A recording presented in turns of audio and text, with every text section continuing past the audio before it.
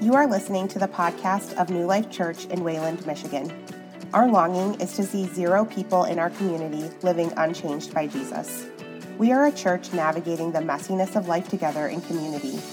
One of our core convictions is that everyone is welcome, no one is perfect, and anything is possible.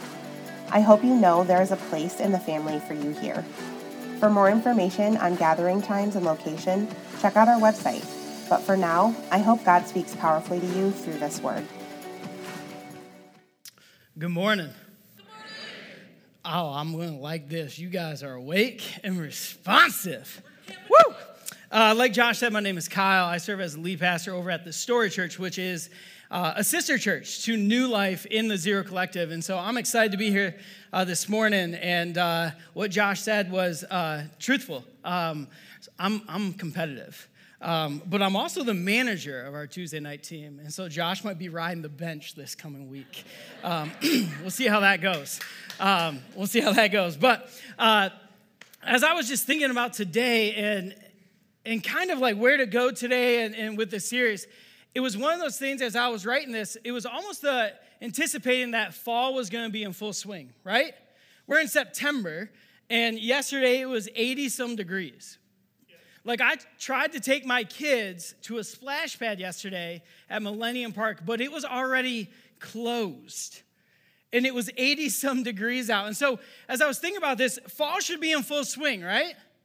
Fall should be in full swing. It should be pumpkin spice everything right now. Obi-Wan Kenobi outfit should be out. You know, the brown boots, black yoga pants, you know what I'm saying?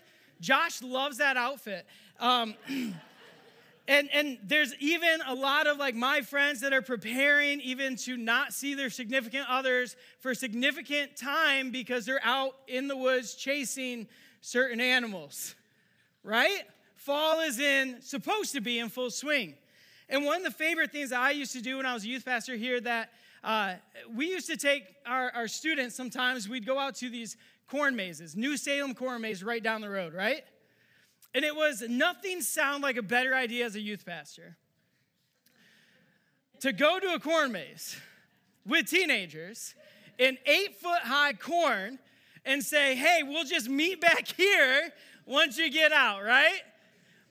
Because as part of that, it was like, okay, make sure you leave with the same amount of students that you came with, unless their parents tried to bribe you off, right? Hey, just let them sleep in the corn maze for a night. That might help me out.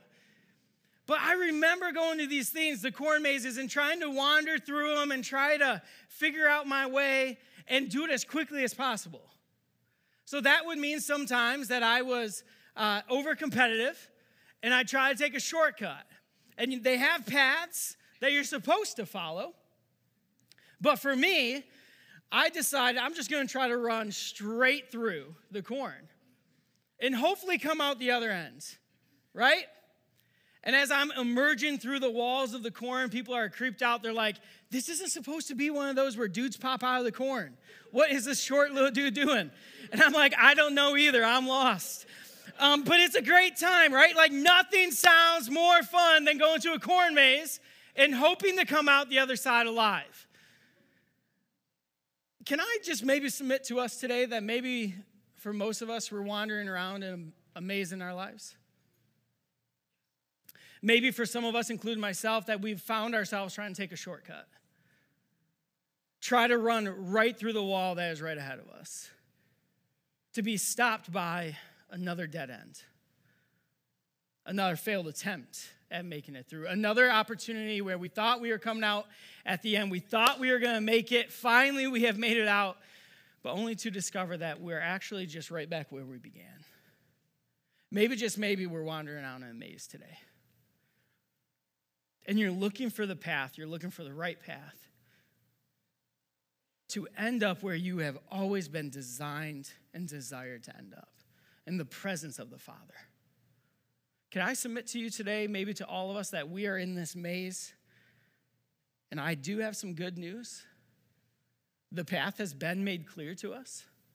We don't have to try and go through the walls of the corn. We don't have to try and go through the shortcuts of the day. We don't have to try the latest, newest, greatest flavor of the week of whatever it might be, that we have a path to get to the presence of the Father.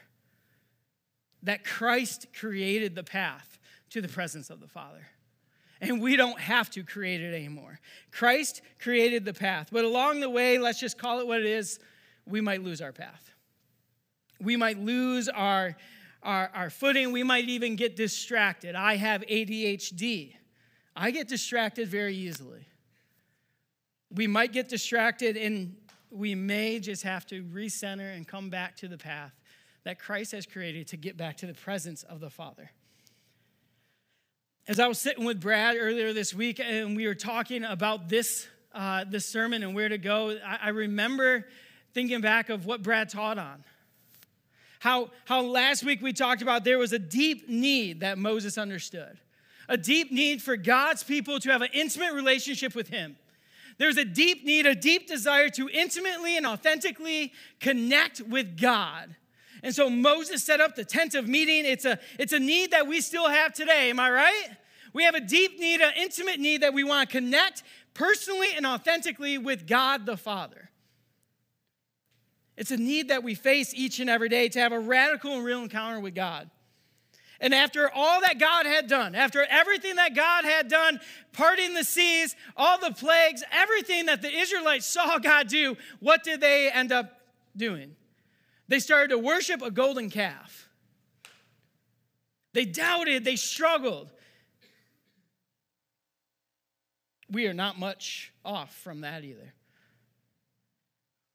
They still had a great need to intimately meet with him, but yet their hearts were turned and distracted. See, what happens after that is Moses sets up the tent of meeting, and then we get this moment in Exodus 29 that we're going to turn to, where God puts this great thing, this great new plan out ahead of us, out ahead of his people. Exodus 29, this is what it says, 44 through 46.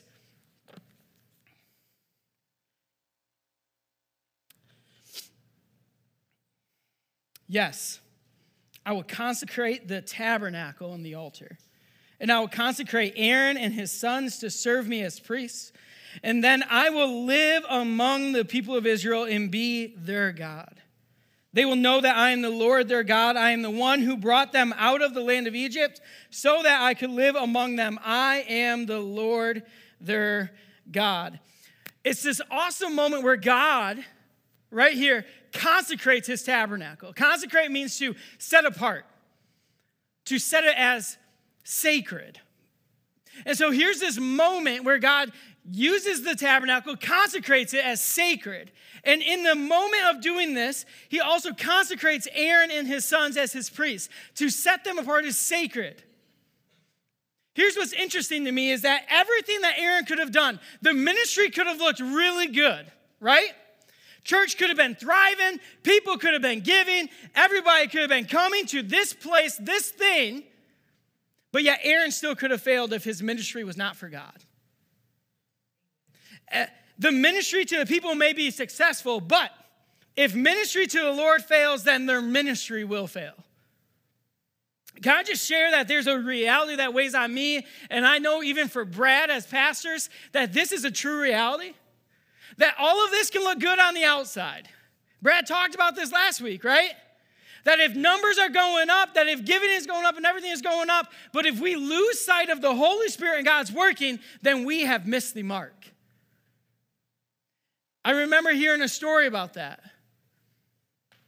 This interview where they were talking to this pastor and everything was going great in his church.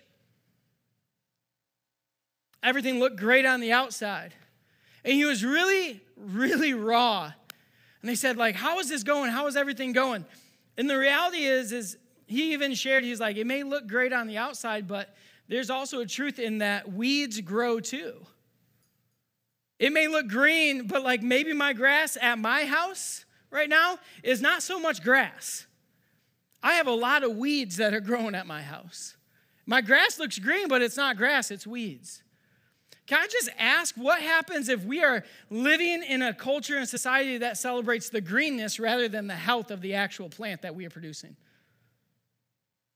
Brad spoke about even last week here that if this church, if God's church, isn't driven by his Holy Spirit, driven by a raw, authentic pursuit of God in his presence, he asked that God would just shake the church to the core. Shake the church to the core. I think that as I'm reading this and as I'm digging into this series in Exodus that we're walking through, this idea of make space is something that we have not been all that great at. That maybe we've even lost sight of what that really means. Because when he says that, then they will know that I am the Lord, their God. Can you imagine what that could mean? In Leviticus, it says that when this happens, what essentially happened was God came down and consumed the altar and burnt it with all the fats, a burnt offering for him. And it says his glory and the presence of God shone among them. Can you imagine standing there in the emotions of seeing God's glory and presence of the Almighty God among other people? Can you imagine the radiance that would be emitted in that moment? Can you just stand there for a moment and try to fathom the glory of God shining among you? And I love that God ends this with even a promise in Exodus. He does. I'm going to live among the people. Live among the people. It's a promise. He tells us that I will dwell among them. What does that mean? I want a relationship. Does anybody want an authentic, deep, intimate relationship with Jesus? Is that not something that we deeply, intimately crave each and every day of our lives?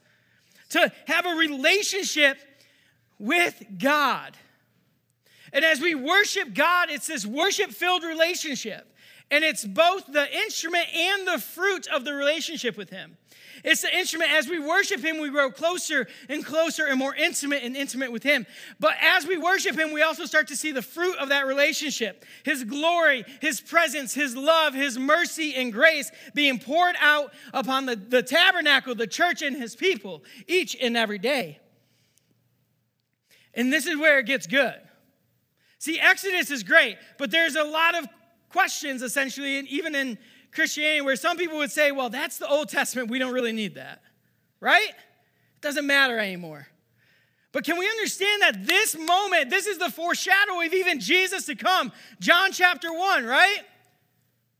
Where God comes and puts on flesh and bones. The Message translation says, and he put on flesh and bones and moved into the neighborhood. The actual Greek translation says that Jesus came and he tabernacled among us. He tabernacled among us.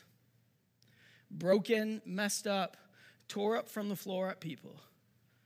He came and he tabernacled among us. He fulfilled the promise of the Father to dwell with his people, to physically be present, have a deep, intimate relationship.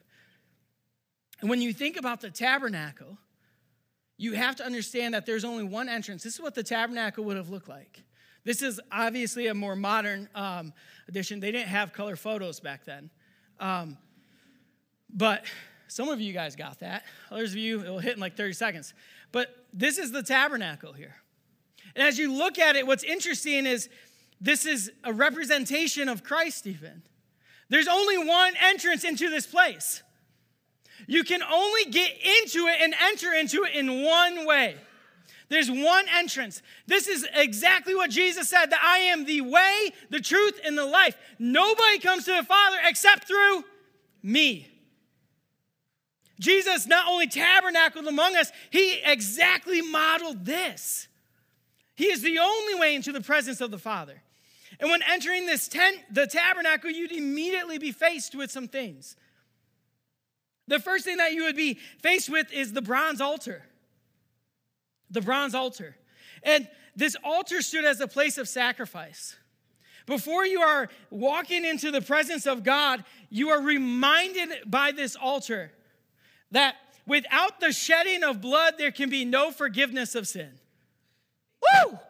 Before you can walk into the presence, there has to be a price that is paid on the altar, a shedding of the blood. And you are reminded before you walk into the presence that there's a price to be paid.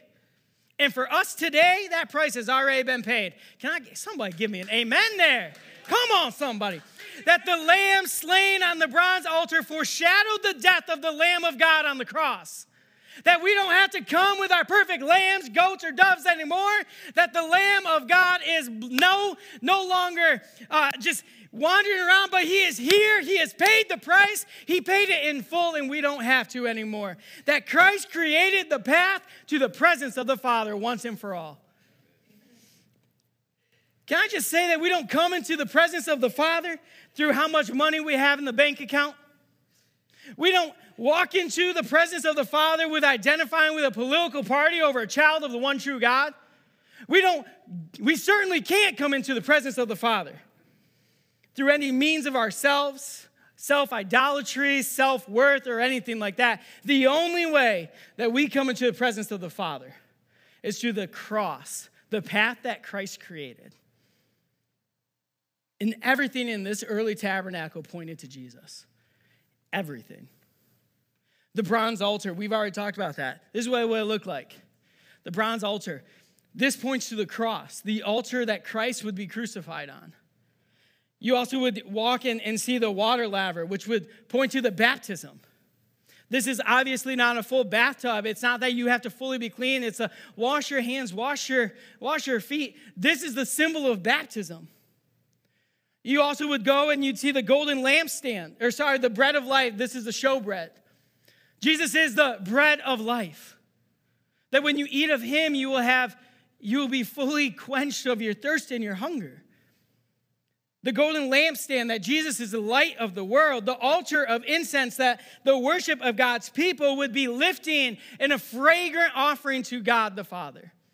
Everything in the early tabernacle pointed directly to God and Jesus in flesh when he tabernacled among us. We have to understand that the tabernacle was never created for God. Brian said this last week, and it was such a poignant and just real statement. The tabernacle was never created for God. It was created for his people to experience and build their lives around him and his presence. The tabernacle was not created for God. It was created for his people to build their lives around his presence, that everything would happen around him, that he would be the center of it all. Have we built our lives around the tabernacle of Christ or the tabernacle of ourselves? Choosing to attach ourselves to anything besides Christ and his path is choosing to take a cheap shortcut that's going to lead to nowhere. We're surrounded by a culture. It's not a surprise to you. It's not a surprise to me, right? We're surrounded by a culture in a world that offers us quick shortcuts and leads us nowhere fast. We're surrounded by a culture that is telling you, well, just make your religion your God and everything will play out okay. We're surrounded by a culture that says the shortcut of, well, worship the things of this place. Worship the things of this world. Worship the things, the material thing, even the culture, and everything will work out. We're surrounded by a culture that says, well, your truth can be whatever you want it to be. Just worship that. And you'll get there someday. You'll figure it out along the way, maybe. We're surrounded by a culture that says, attach yourself to anything and everything besides the path and the cross of Christ. And when we take those shortcuts and we get to a place where we hit a wall and we can't go through anymore, and then we simply ask ourselves, like, God, where are you? What's going on? We wonder why, but all along the way, he said, I'm right here. I am the path. I am the only way, the truth, and the life. Why have you chosen any other path? Why have you chosen any other path? When we choose to follow the shortcuts of this life, we may never experience the fullness that Christ offers us in the presence the Father. I don't know about you, but at the end of my day, I want the fullness of God the Father. I want to see it all. I've got a lot of questions and curiosities for him. I want to know everything. I want to see everything. I don't want just glimpses and pieces and small parts. I want it all.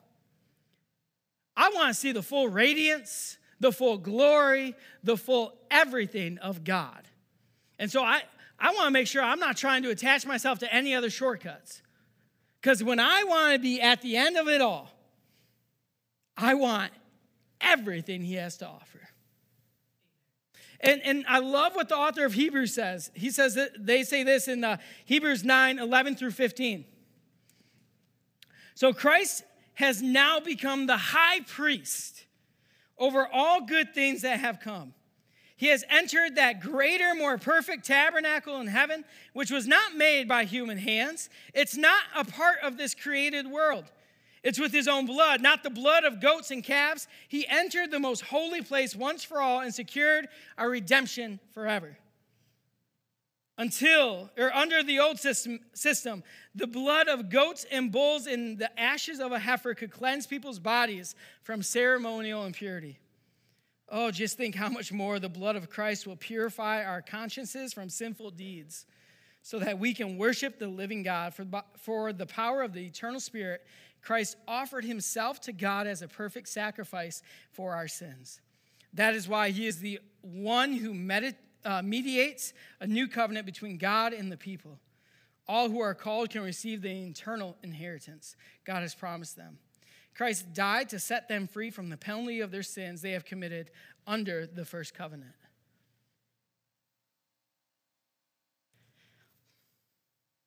He became the high priest of all high priests. He paid the price that nobody could. He paid the debt that was far too great for flesh and blood, our flesh or our blood, to even bear, so that we can experience the full presence and glory of God the Father through him. That through this one true path, the path of Christ, we experience the fullness and goodness of the presence of the Father. Through his sacrifice and his blood, we are healed. Through him being the high priest, all good things can come. Christ created the path to the presence of the Father. There's no other way, there's no other place that we can go that we have access besides through Christ. He created the path. He created the way to the presence of the Father to have an intimate, true, and radical, authentic relationship with God.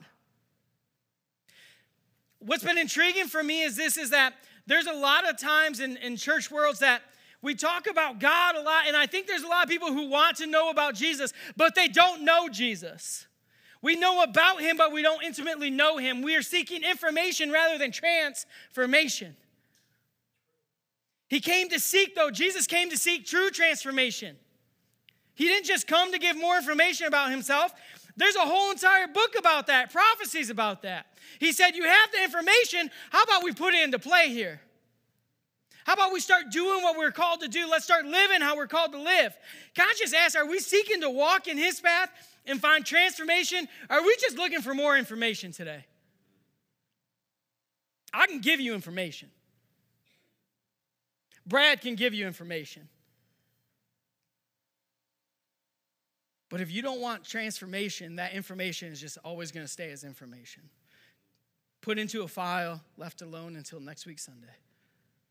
Are you seeking radical transformation in the presence, in the name of the Holy God? Because there's a choice of what path you want to follow each and every day. I know I'm a guest preacher here. I get it.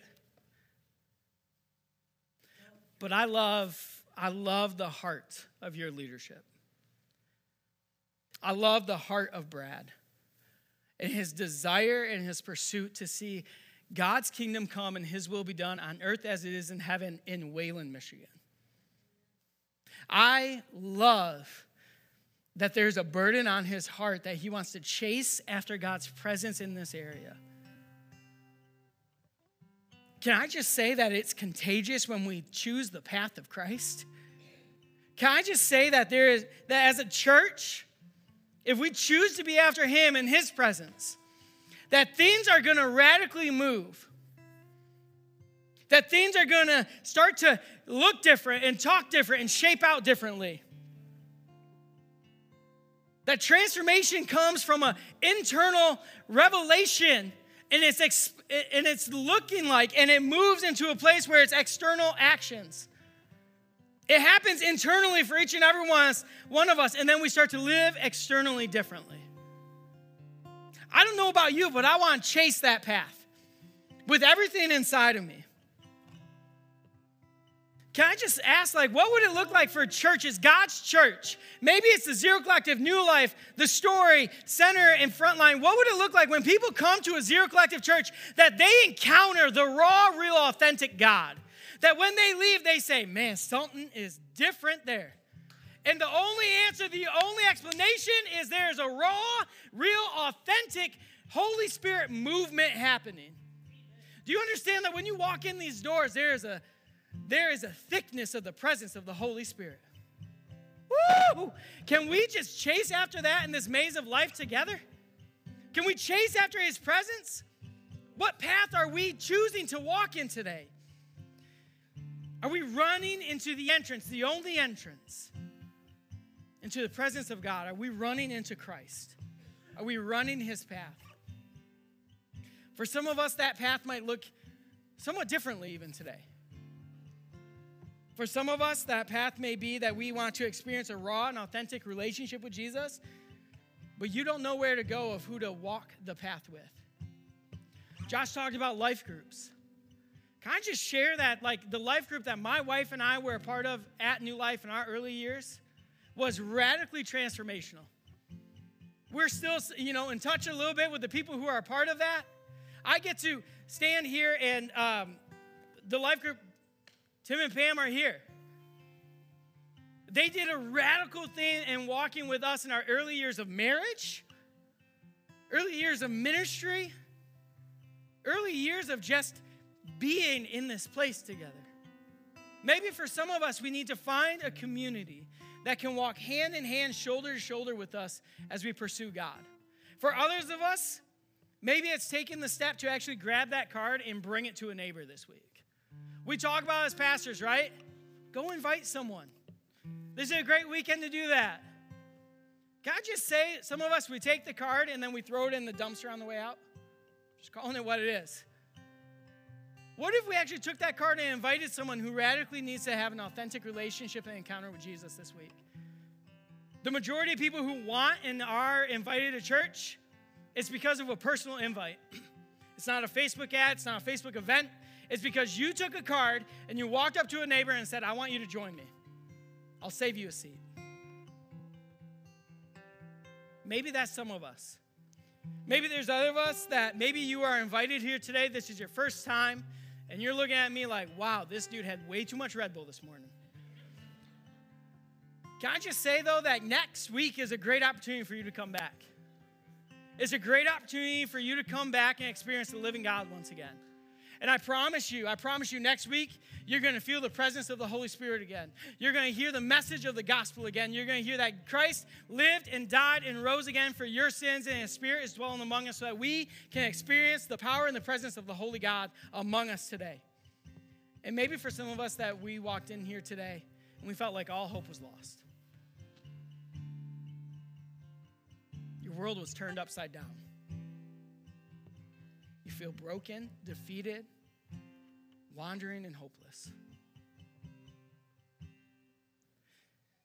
There's plenty of people here that would love to pray with you today. That would love to just pray for you and with you. That God would continue to meet you exactly where you are at.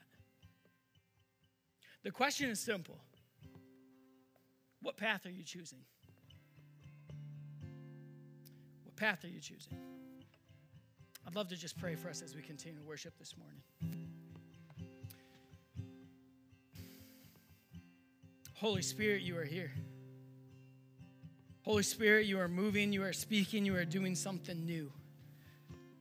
And so, God, I ask that as you rest your spirit upon this place, upon these people, Lord, that you would move us to a place where we would continue to walk in your presence and your path. That we would hold on to your son's hand, that you would walk us into your presence in a deep and intimate way, Lord. I ask that you would continue to just grow us, Father. Grow us in your love, grow us in your grace and your mercy, Lord. That you would continue to just shape us exactly how you desire, Lord. May our prayer truly be that your kingdom come and your will would be done here on earth as it is in heaven. Tune our ears and our hearts and our minds and our spirits to your Holy Spirit, Lord. Let us walk in your path that you have provided for us. And God, we repent of the ways and the shortcuts that we've tried to get ahead in life. We repent of those things, Lord, and we ask that you would just allow us to cling on to you, hold on to you in everything that we do, Lord. We give you glory, we give you praise, and we give you worship and honor. And we pray this in the name that is above every other name, the name of Jesus, the one who lived and died and rose again and left his spirit for us so that we can intimately know you each and every day, Lord. We pray this in the name of Jesus, our Savior. Amen.